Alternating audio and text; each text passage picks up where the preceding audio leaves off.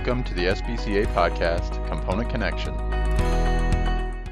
Hello, my name is TJ Yerke, and today I'll be your host for this SBCA podcast looking at human resources within a component manufacturing facility and how often these responsibilities are delegated to a company leader or multiple employees who are already tasked with many other responsibilities within the organization.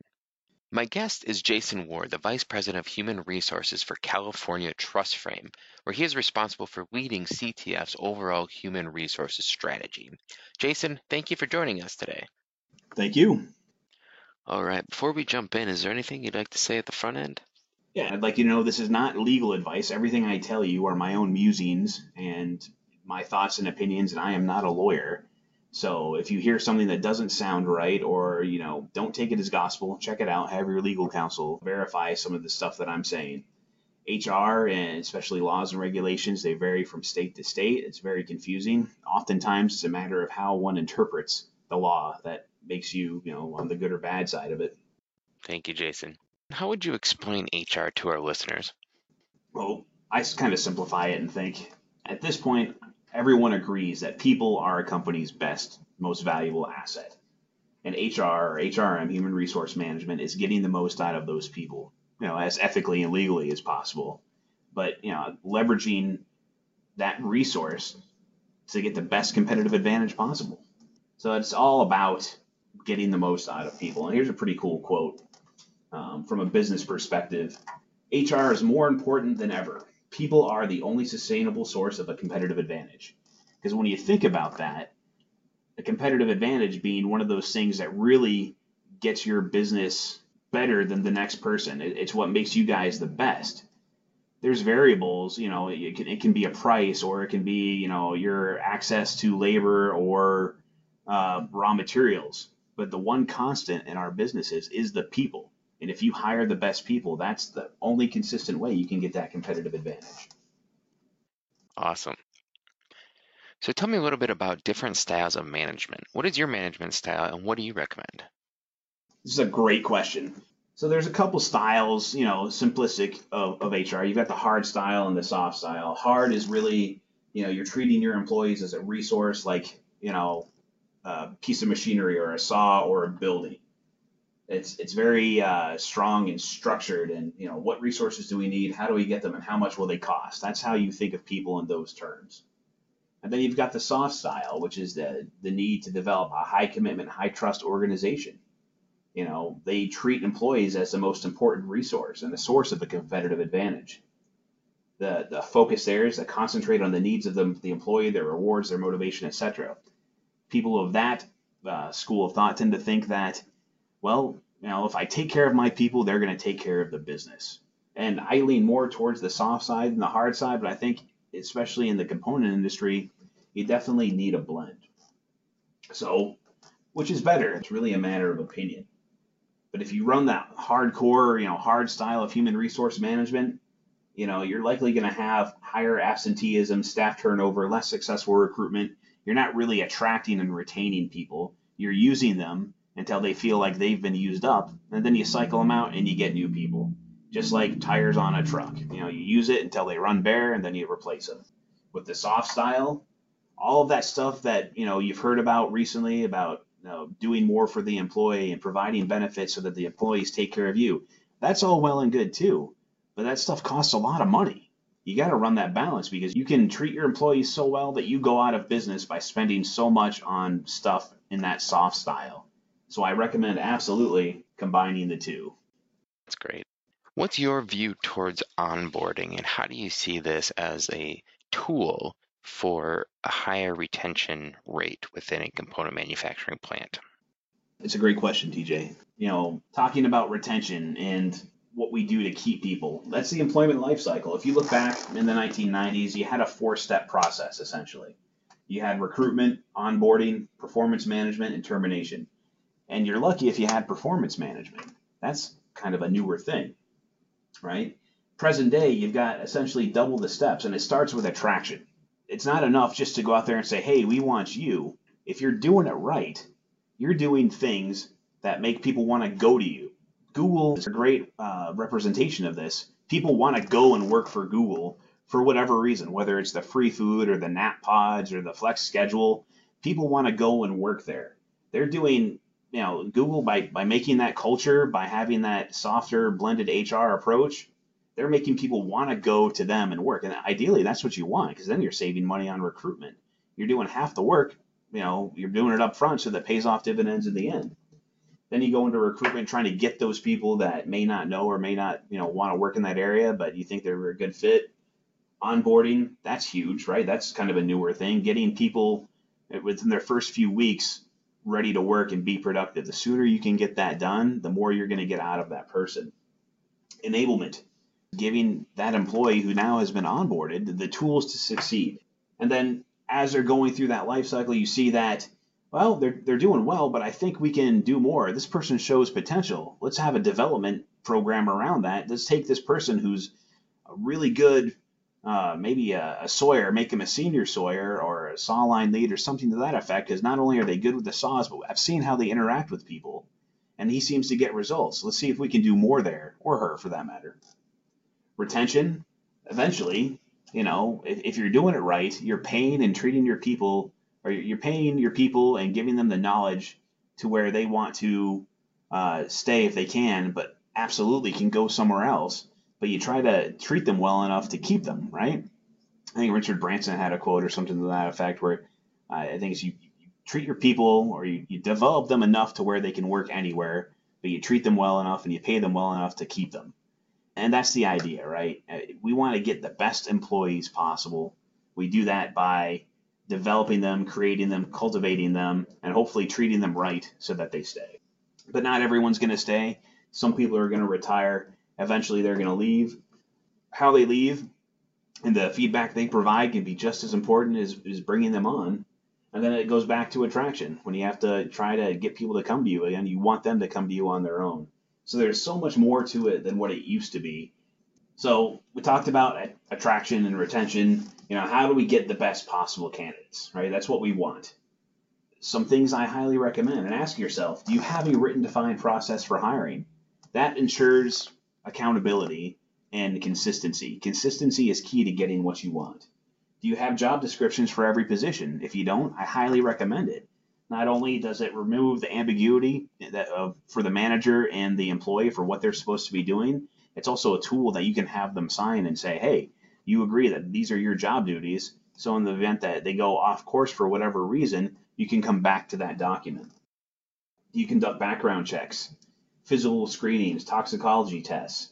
Do you really, put effort into making sure you get the best person? Not only do all these things help you, verify that the person is who they say they are, it actually can give you a break on your insurance if you're doing this. You can actually save money by spending a little money, investing in the background aspect of your employee. Are you doing phone interviews, in person, panel interviews? I am a big fan of a panel interview, especially for a higher level position where you'll have 4 or 5 stakeholders in that position sit down and then bring somebody into the room and interview them, right? It's a little more stressful. It's a little bit more uncomfortable, but especially for those higher level positions, if they can't handle the stress of a panel interview, that should tell you something. So it takes it up a level. And if somebody's really comfortable in a panel interview, that's great insight as well. Excellent information. So when it comes to employee retention, what are some strategies that you have found beneficial? I think the biggest thing here regarding the culture and hiring is, do you have a mission and vision for your company? If you don't, you should, because that sets the direction of who you are and who you want to be, what direction you're going. And the biggest thing, in my opinion, when you're hiring is you hire for fit. You can teach people how to build a truss or to drive a truck. The skills required in our industry can be taught to almost anybody. But you can't really teach somebody how to fit with your culture. And it's not going to work. Square peg, round hole type thing. If you're not hiring for fit for your culture, for your direction, an alignment of where you guys are, where you want to be, the best person in the world that can have all the skills, it's not going to be successful. I know a lot of this is cliche, but it's very, very, very important. I can tell you that, personally speaking, at the company where I work now, 4.5 years ago, we were at 120+% turnover. Now we're at 19.8. It gets results, I promise you. Awesome. That's great. What tips and recommendations do you have about posting jobs and asking candidates questions? Can you provide some examples? And also, can you talk a little bit about the compliance aspects of this? So now you're going to post something online, right? Let's post a job saying we need a certain position. You got to be careful, especially in HR. It's regulatory. Most people think of HR as soft skills and dealing with employee complaints. That's part of it, but a lot of it is regulatory, right? Complying with laws. The biggest one that you need to be aware of is Title VII of the Civil Rights Act of 1964, and that's the regulation that says you can't discriminate based on all these other things, right? So what about recent college graduate female administrative assistant for the HR department at the world's greatest trust company? Must type 60 words per minute, maintain a schedule, and be bilingual in Spanish. Must weigh less than 120 pounds and be a non-smoker. All right, so first thing I'm going to point out, recent college grad. Don't put that in there, right? That's likely age discrimination. Must be female. Well, that's sex discrimination, right? And then language. Must be bilingual in Spanish. That's actually allowable if you have a general or a business necessity, right? And typically what that means, that's something needed for an employer to operate safely or efficiently. So if your business has a large clientele that speaks primarily Spanish, requiring workers who interact with customers to speak Spanish, that would be a business necessity. But if you don't have to interact with customers or other employers who speak that foreign language, then you're discriminating, and then you can't do that. So it's a fine line, and that's what I said, when it often comes down to one's interpretation, right? What about must weigh less than 120 pounds and be a non-smoker? Those are technically allowed, but I'd make the case you shouldn't bring up the weight thing, because then you're treading into the maybe somebody has a weight medical problem or a disability. So, I mean, you can do that, and that's been proven in multiple lawsuits, but I don't recommend it. And really, unless the job required, a weight aspect to it, don't do it. You're just asking for trouble. And of course, nobody has the right to smoke on company property. You can absolutely say non-smoker, and you don't really have a medical thing unless it refers to possibly medical marijuana or something to that effect, and that's where the waters get muddied again. So the only place where I've seen, must be a non-smoker would be in pharmaceutical manufacturing, where you can't have the smoke residue on your clothes and stuff like that. But otherwise, I'd leave that off there as well. So even the things you're allowed to do, just keep it to the facts, keep it to what you really need. Because it's not just a, Civil Rights Act of 1964, right? You also have the Age Discrimination Employment Act. You've got Americans with Disabilities Amendment Act and the ADA without the amendment. You also have the Immigration Reform and Control Act. There's other state and local laws. They vary. There's 50 states. There's probably 50 different versions of a law out there for some of this stuff. You also have the National Labor Relations Act dealing with unions, the Uniform Services Employment and Reemployment Rights Act, and of course, bankruptcy acts, child support enforcement amendments, etc. All of those acts and laws and rules govern in some way what you post for a job board somewhere. If you're saying, I need this person. So keep that stuff in mind. You don't have to be an HR expert, but if you just keep it to exactly what you need and you leave out all this other stuff, you'll be fine. So there's other things I suggest you don't ask. So instead of saying, when did you graduate, right? Because then you're possibly discriminating based on age, because most college graduates are younger. They're typically not over 40. You could get in trouble. So instead of saying that, say, can you supply transcripts of your education? From a disability, like, hey, can you do the job, or are you hurt? Have you ever been hurt at work before? Do you have a disability? Be very specific. Say, can you do the duties listed in the job description, with or without accommodation? Because by law, if you didn't know, you have to provide reasonable accommodation. And reasonable is a very fluid word from a law perspective. And more than saying that you can't, if you can't provide reasonable accommodation, you have to prove that you can't. And it's a lengthy process. So just be aware that you do have to provide reasonable accommodation. And saying, what religion are you, or trying to find out what church somebody may go to, just ask, what professional associations are you a member of? Again, are you married? Do you have children? Don't ask that stuff. But you can get the information you need by asking, are you able to travel frequently? Can you work overtime with no notice? When we check background check or references, are there other names we should look under? Stuff like that will get you the information that you feel like you need. And of course, instead of are you a U.S. citizen, this one should be standard on all applications. Is if you're hired, are you able to provide documentation to prove that you're eligible to work in the U.S.? That's something you just have to do. But really, these questions, for the most part, except for are you able to provide documentation, to me aren't really relevant. If you ask these questions, I promise you're going to really find out about the person and how they interact, how they uh, face challenges. When they succeeded, have they failed? You're going to get really good stuff, and you're not asking if they're married or about their personal life, because does that really matter at the end of the day? Not so much, right? You want to know if they can do the job for which you have an opening. But compliance is key. Another organization that I didn't talk about, the Equal Opportunity Commission, just so you know, if you're not compliant with this stuff, they can come after you. And employee complaints are at a record high. So in 2018, there's 250 lawsuits that collected over 400 million in damages. I think that's on average 1.6 million per lawsuit. If you can absorb that type of hit, by all means, do what you want to do. But I think it's better to be in compliance as best as possible, so to avoid this type of stuff. And it's tough. The Department of Labor estimates 80% of companies are out of compliance. It's like that by design, in my opinion. If it's that hard for people to comply, there's probably something wrong with the law. But the law is what it is, and we have to be compliant with it. I couldn't agree more. So you've hired an employee successfully, a great candidate coming into the manufacturing plant. Now what? What are the next steps, and what should component manufacturers be doing to help keep them at the plant long term? I recommend 90-day plan. Take it, modify it, use it however you want for those first 90 days. Because if you want to eliminate, or reduce turnover, this is a good way to do it, in my opinion. On your first day, tell your receptionist, arrange a tour. You're going to walk that person around, take that new employee to lunch. That's very key. That really makes them feel welcome on the first day. It's something I highly recommend for all new hires. If you have that ability to do so, take them to lunch. That'll make them feel like part of the team from day one. And assign a new hire buddy.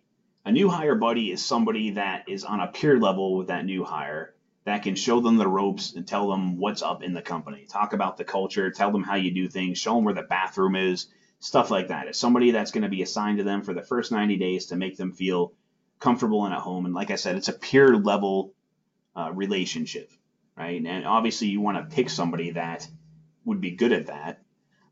Don't take the guy who's known as a troublemaker or who's disgruntled and say, you're a new hire, buddy. But take one of those outstanding rock stars at your company that really gets what you're trying to do and say, hey, can you help get this person up to speed and on board? If you do it within the same department, that's cool. But you also have a benefit of doing it from without or outside the department, so they get a different perspective of things as well. During that second week, make a timetable for setting and reaching goals. Set up those one-on-one meetings. We'll talk about those later. Introduce a newcomer to other departments, host an informal get-together to meet the entire team. If you guys are spread out, that's a good way to do that. After about 2 weeks, check on the progress, encourage two-way communication, and see if there's any concerns, try and resolve them early. At about 30 days, you want to start getting them involved in short and long-term projects. You want to give them some quick victories to build confidence. Because at 30 days, people are still kind of feeling unsure. They're trying to figure out your company. If you can give them a few quick projects or tasks that they can knock out and feel good about, that'll build their confidence, then they'll start wanting more, and you can give them those longer term things. But don't overwhelm them yet at this stage, right? At about 45 days is where we have our turnover. 20% usually occurs at that point. It's really a great time to assess their understanding of their role and gauge their happiness. And then at 90 days, if you're not doing it, I highly recommend you do a 90-day introductory period review. It's the best time to conduct that initial performance review, give them feedback, ask for help, how you can help them and how they can help you, and get their ideas for improvements. Hey, you've been here for 90 days. You're a fresh set of eyes. What would you do differently? And then discuss, if they don't like it there, why they may want to leave. Now, some people just aren't cut out for it. That's okay. But if you can talk to them along the way and help them, the transition period will be a lot easier. Great points, Jason. So what tips do you have for engaging and developing your employees? And also, what suggestions do you have for performance reviews? No, it's a great question, TJ. So you've hired the person. Now you got to start talking about development, right? And one of the best ways to do that, in my mind, is those one-on-one meetings. This has helped me out perhaps more than anything else I've ever done as a manager, is have a one-on-one or a skip level meeting. Here's a statistic that 1 in 2 employees have left the job because of a manager.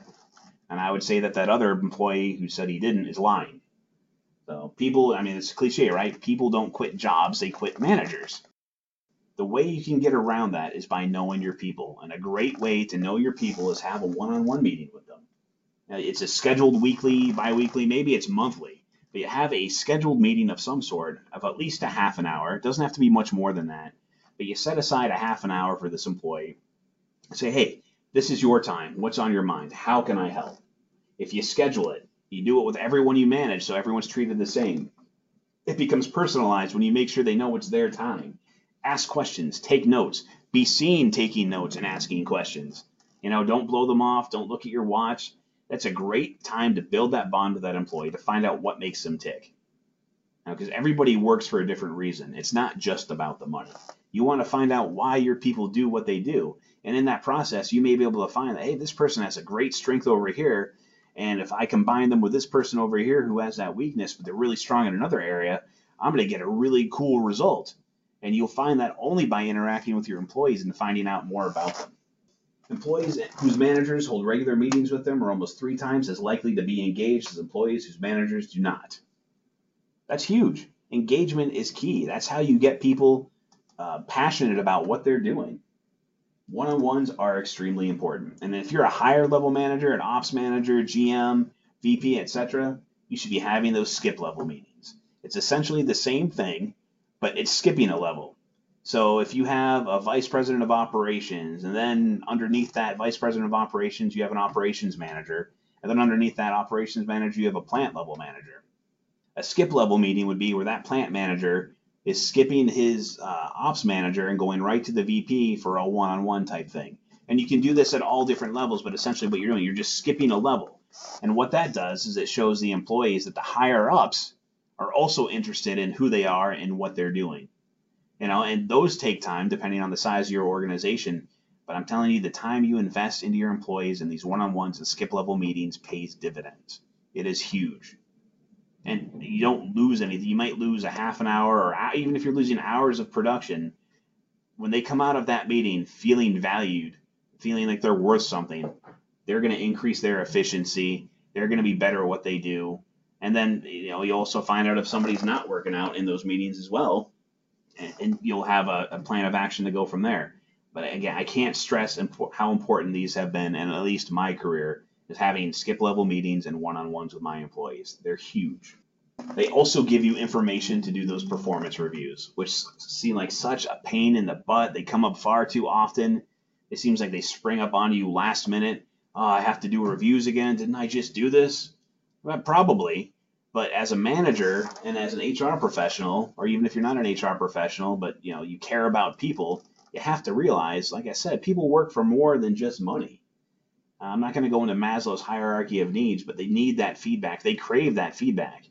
While it may seem like a big pain in the butt for most managers to do performance reviews, that is a time period when, if it's done right, is when employees get excited about their job. They're getting feedback. They know that, hey, I've kicked butt this year. I want to hear about it. Maybe I'll get a raise out of it. Maybe not. But then as a manager, if you have somebody who's not performing, that gives you an opportunity to say, hey, these are the expectations. You're falling a little short here. Let's see if we can tweak and adjust some stuff, and then move forward to the next review. It's also a way for you checking to get your money's worth. You invested so much money into this person because they're supposed to be a rock star.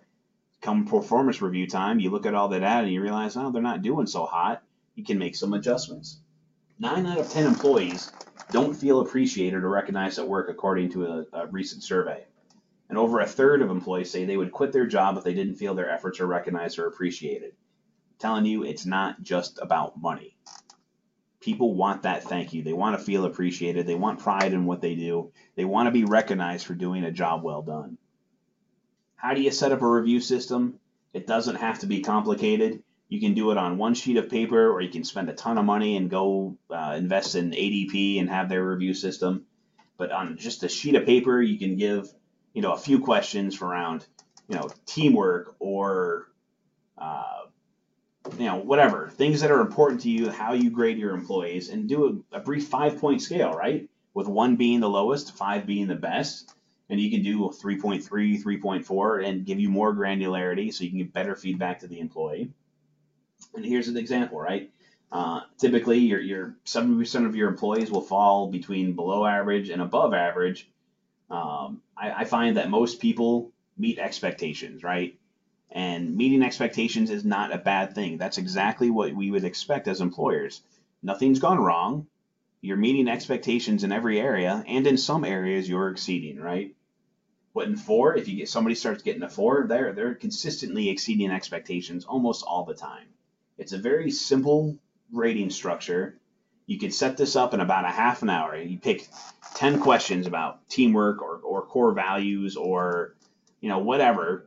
You give them a scale of 1 to 5. You do the average, and then the scale actually helps you decide do they deserve an increase, at what point level would I typically have. It's just a useful tool. It gives you data to quantify some of those things that feel qualitative in nature, and it helps you with reviews and performance, and it's something you can show the employee as well. You lay out your expectations, you show them what they get as a grade, and you show them why. You communicate it during your review system, and there's no ambiguity. So it's a great, useful tool. If you're not doing performance reviews, I recommend that you do. I know there's been some pushback in the Google world against doing performance reviews, but I think people really want that feedback. And if there's a better way to do it, I'm sure there is, but this works for us. I know it'll work for you if it's implemented properly. Awesome. Thank you, Jason. When it comes to bad reviews, can you tell us the steps that you take and what recommendations do you have? Well, then we beat them until morale improves, right? That's not necessarily the case. I mean, you don't want to just dole out punishment and expect things to get better. It's got to be an act of communication. And I highly recommend, to protect yourself during this process, that you do a tiered discipline policy. You don't jump straight to, well, you were insubordinate, I'm going to suspend you or fire you. Oftentimes that may feel good to do, but I'm telling you, it's not. Go through the process, document everything.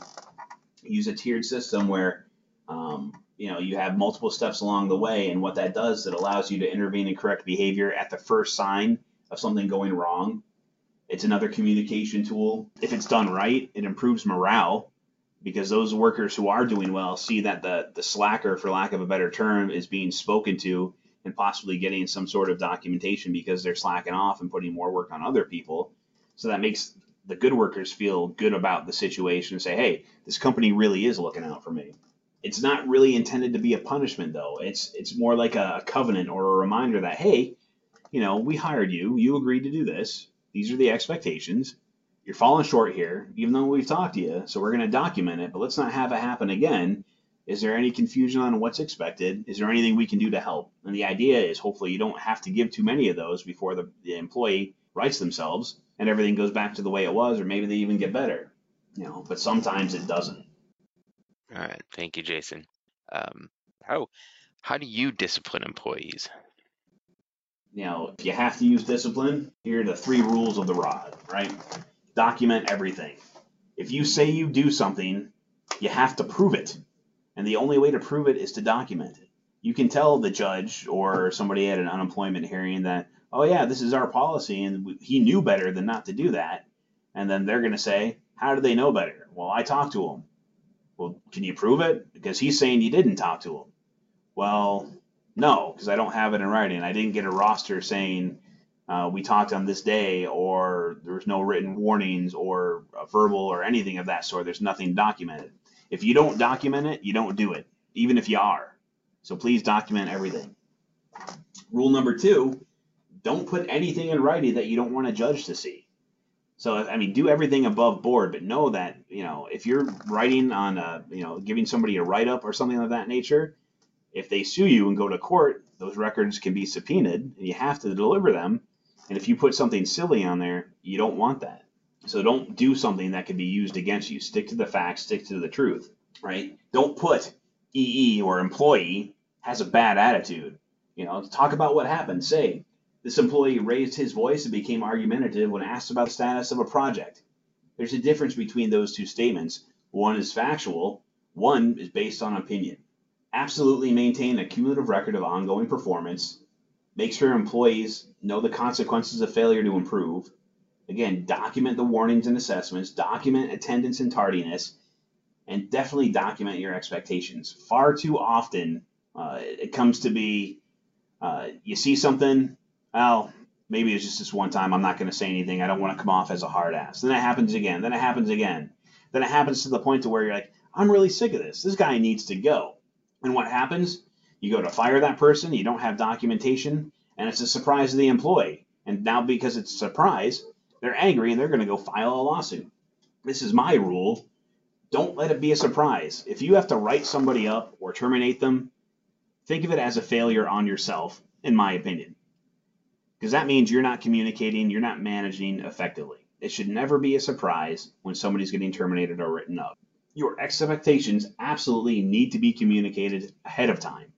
That way the employee knows what they're doing. It's only fair. That's how you set them up for success. That's how you're onboarding them. That's how you're developing them, communicating those expectations. When do you do that? Back in those one-on-ones, right? So please, don't let it be a surprise if an employee gets fired. And, I'm not talking like an unexpected layoff or whatnot, but if it's because of disciplinary reasons, if they're getting fired or terminated, you did something wrong as a manager, or I've done something wrong. Here's a quick example of how it would work, right? This is the one that we use at my company. We use verbal coaching. We actually do verbal writtens. So if we have to give somebody a verbal warning, we'll talk about it. We'll fill it out on a piece of paper. We won't have them sign it, but we'll just put it in the folder. Now, I realize having them sign it or not, there can be some debate. You can say, well, how do you know you gave it to the employee because he didn't sign it? True, but it's still just a verbal. And then you have your first, second, third written warnings, and then finally termination if there's transgressions after that. We also utilize reduction in pay and suspension, but typically I don't recommend a suspension because then you're dealing with lost wages. And if you're not going to suspend them to fire them, what you're doing is making somebody sit at home and be angry and watch daytime TV where they're saying, have you been slighted by your employer? Call us now, blah, blah, blah. Suspensions I typically recommend using as an investigative tool where you're suspending pending termination. You're looking into the facts. You already know that you're likely going to have to terminate this person based on a record. So you'll suspend them pending the investigation. You get all your documents and paperwork together. Then you bring them back in and do the termination. Reduction in pay, perfectly legal if it's for a performance aspect, just like it is giving somebody a bonus if they're doing well. But you can't reduce their pay below minimum wage, whatever that is in your area. This policy gives people a lot of chances. We rarely get to the final written warnings because we over communicate. Oftentimes by somebody's gotten to their second or even third written warning, they're already looking for another job because the writing is on the wall. They're not surprised. They've not adapted to what they're supposed to do. And that's also helped our turnover immensely. That's great. So as far as terminations go, how do you handle them? And can you give us any examples? So you get to the point to where it's just not working out. Don't drag it out. Make it quick. Get to the point. Don't argue. Here's a perfect script. I don't know if it's perfect, but it's a good script. Hello, so-and-so. Sit down. I have some bad news. As you know, we've talked several times in the past about your issues. At this point, we've decided that a change must be made and effective immediately. Your employment has been terminated. It's very important to make sure you say effective immediately, because by doing that, you're saying in past tense or in present and past that it's already happened. The decision has already been made. It's done. There's nothing to talk about moving forward. I recommend offering them a chance to resign. It's a great way for them to save face so they can go to their next job and say, well, that place just wasn't right for me. I didn't like the management or whatever they're going to say. But eventually they're going to say, well, I quit that place. I wasn't fired. It always looks better to say you left a job than that you were fired, so they can save face. And then from a legal aspect, it's really hard to sue an employer when you have a letter saying or something saying that I resigned, because if it was really that bad, why would you quit? So it offers something valuable for both parties. When people get fired, they go through those stages of shock, denial, anger, grief. Don't debate or defend the action. You don't have to. If they start questioning why, just repeat the script. That's what you're supposed to do. Eventually that'll shut them down. But when you're talking to them, Don't say you understand how they feel. Because even if you've been on the other end of it, at that point right there, you don't. You're on the other side of the table. You're not the one getting fired. And when you say, I understand how you feel, you're likely just going to make that person upset. Don't try to justify it or say, this hurts now, but it's for the better, or you should have known. But do keep a box of Kleenex handy. Oftentimes, people who you wouldn't expect to start to cry or show emotion will do such. And that's just one thing you can do. But it's really about respect. That's how you avoid litigation and lawsuits. You do it as respectfully as possible, and hopefully everything's going to turn out fine. But avoid that misdirected compassion. I know a lot of people who feel for their employees. It could be somebody who's worked there for 20 or 30 years, but just know that it got to this point for a reason. Don't feel bad for them if you can help it, because, that employee brought this on themselves. And there's other employees in very similar or exactly the same situation as that person, and they're continuing to perform just fine. They've stepped it up. They've risen to that level. They've met their expectations in spite of having as many personal problems. So when you start thinking, man, I feel really bad for this person, think about the way that they worked with other people. Think about the other people that are out there that still have their jobs that depended on this person. It's okay to have, empathy, but don't go too far into it, if that makes sense. And then at the end of the day, remember the good, right? Document everything, even the good stuff. Awards, recognition, trainings, certifications. Good quote, we are what we repeatedly do. Excellence then is not an act, but a habit, says Aristotle. Absolutely. Remember that good stuff. Document that as well. When it comes to performance reviews, instead of waiting last minute to try and figure it out, keep a folder for your employees, whether it's digital or a physical one. And every time they do something good or bad, make a note in that folder. It takes 30 seconds and it saves you hours of work come review time. Because then when it's the review time, you open up that folder and you can say, oh, on this date, this person did this. That's great. I should make note of that in my review. Or, go the other way if it happens to be bad. But keep a folder of all the good stuff and all the bad stuff they've done so that when it comes time for review, you can open up that folder and that gives you your outline for what you're going to talk about. Excellent information. What other tips or suggestions might you have for showing appreciation to your employees? I recommend thank you certificates. Anyone can give one. It's up on our CTF intranet, so everyone has access to it. It's another way to show appreciation, and you can make it as formal or informal as you like. If you want to do a whole military formation type thing and hand out a certificate saying thank you in front of everybody, go for it. If you want it to be from one person to the next, they can do that as well. You get the template, you put their name on there, you say thank you for being awesome for whatever reason, you sign it, you date it, you put it, on their desk or you give it to them. It's another great way of saying thank you that doesn't cost anything. People crave that, not the attention, but the thanks. They want that recognition. That goes so far. And it's free. It doesn't cost anything. And it's as good as money in a lot of cases. And this is just one way to do it. Tell your people thank you. Awesome. So a simple but effective strategy. I like it. So when it comes to wage and benefits, what errors have you seen? Two most common errors I've seen at every business, whether it was in biotech manufacturing or component manufacturing, it's rounding errors and deductions. If you're tracking your employees' time and you're doing it in 15-minute increments, if they're hourly, you're going to get in trouble at some point. The rule is from 1 to 7 minutes, you can round it down to 0. 8 to 14, you round it up to 15. If you say if you're 2 minutes late, we're taking 15 minutes from you, and you do that for employee after employee, year after year, eventually you're going to owe hundreds of thousands of dollars, depending on your employee base, maybe even more, up to $1 million or millions. Depends on how big. But don't do it. Know the numbers, round appropriately. And then deductions from pay. Miscellaneous deductions. Oh, I broke this in the course of business. Don't worry about it. We'll just take it out of your pay. You can't do that. You can do deductions for absences due to illness, disability, or personal reasons, disciplinary suspensions or penalties, first and last weeks of employment or unpaid leave. And pretty much that's it. Stay away from miscellaneous deductions. Everything else, chalk it up to the cost of doing business. It's the best way to protect yourself. You may get $200 or $300 back from the employee for that staple gun or nail gun, but when they file a lawsuit, it's going to cost you a lot more. So just chalk it up as a cost of doing business and protect yourself. Excellent information. How often do you recommend doing performance reviews? This is a great question. Official performance reviews, I recommend, and it's a pain in the butt and it doesn't go over well oftentimes, but I recommend twice a year. Because if you go a whole year without feedback, right? If you only do it at the end of the year for doing a performance evaluation, that's a long time to not have any official documentation on how well your person's doing. Now, if your company has a great culture and you guys communicate often and you're doing one-on-ones all the time, you don't need to do it, more than one time a year. But I recommend if you're just starting out, provide official communication twice a year. Do it in the summer and then do it at the end of the year.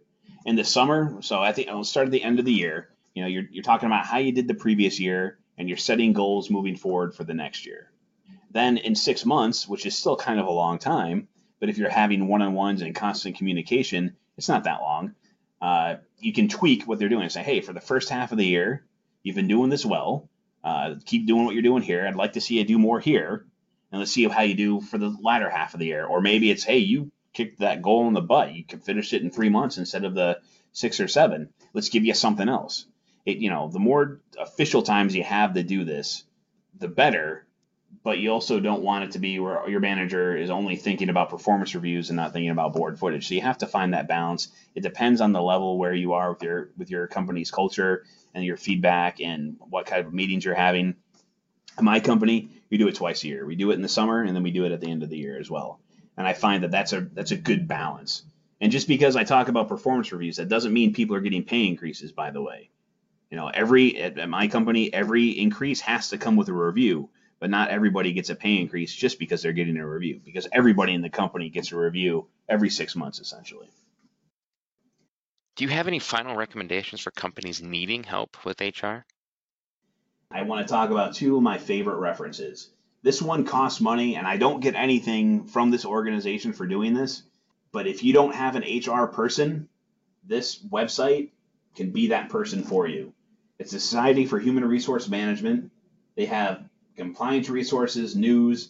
The biggest thing that I like about this is their member network. You pay their membership, you become part of this, and then you have this forum or discussion board where you can put any question you want on there, as long as it's not lewd or crass or something of that nature. And then there's over 300,000 people who have access to this, who probably have an answer for you, who have already gone through something exactly like what you have, or at least very similar. It's a phenomenal resource for those without an HR professional to get legitimate HR advice. And of course, the very best one out there is our SBC Industry Workforce Development website. Staff put this thing together. It is amazing. These are tools that are specific to our industry, from building relationships with schools, access to potential employees, training, basic training, trust technician training, and trust manufacturing orientation. We use those at our plant to supplement our orientation and onboarding.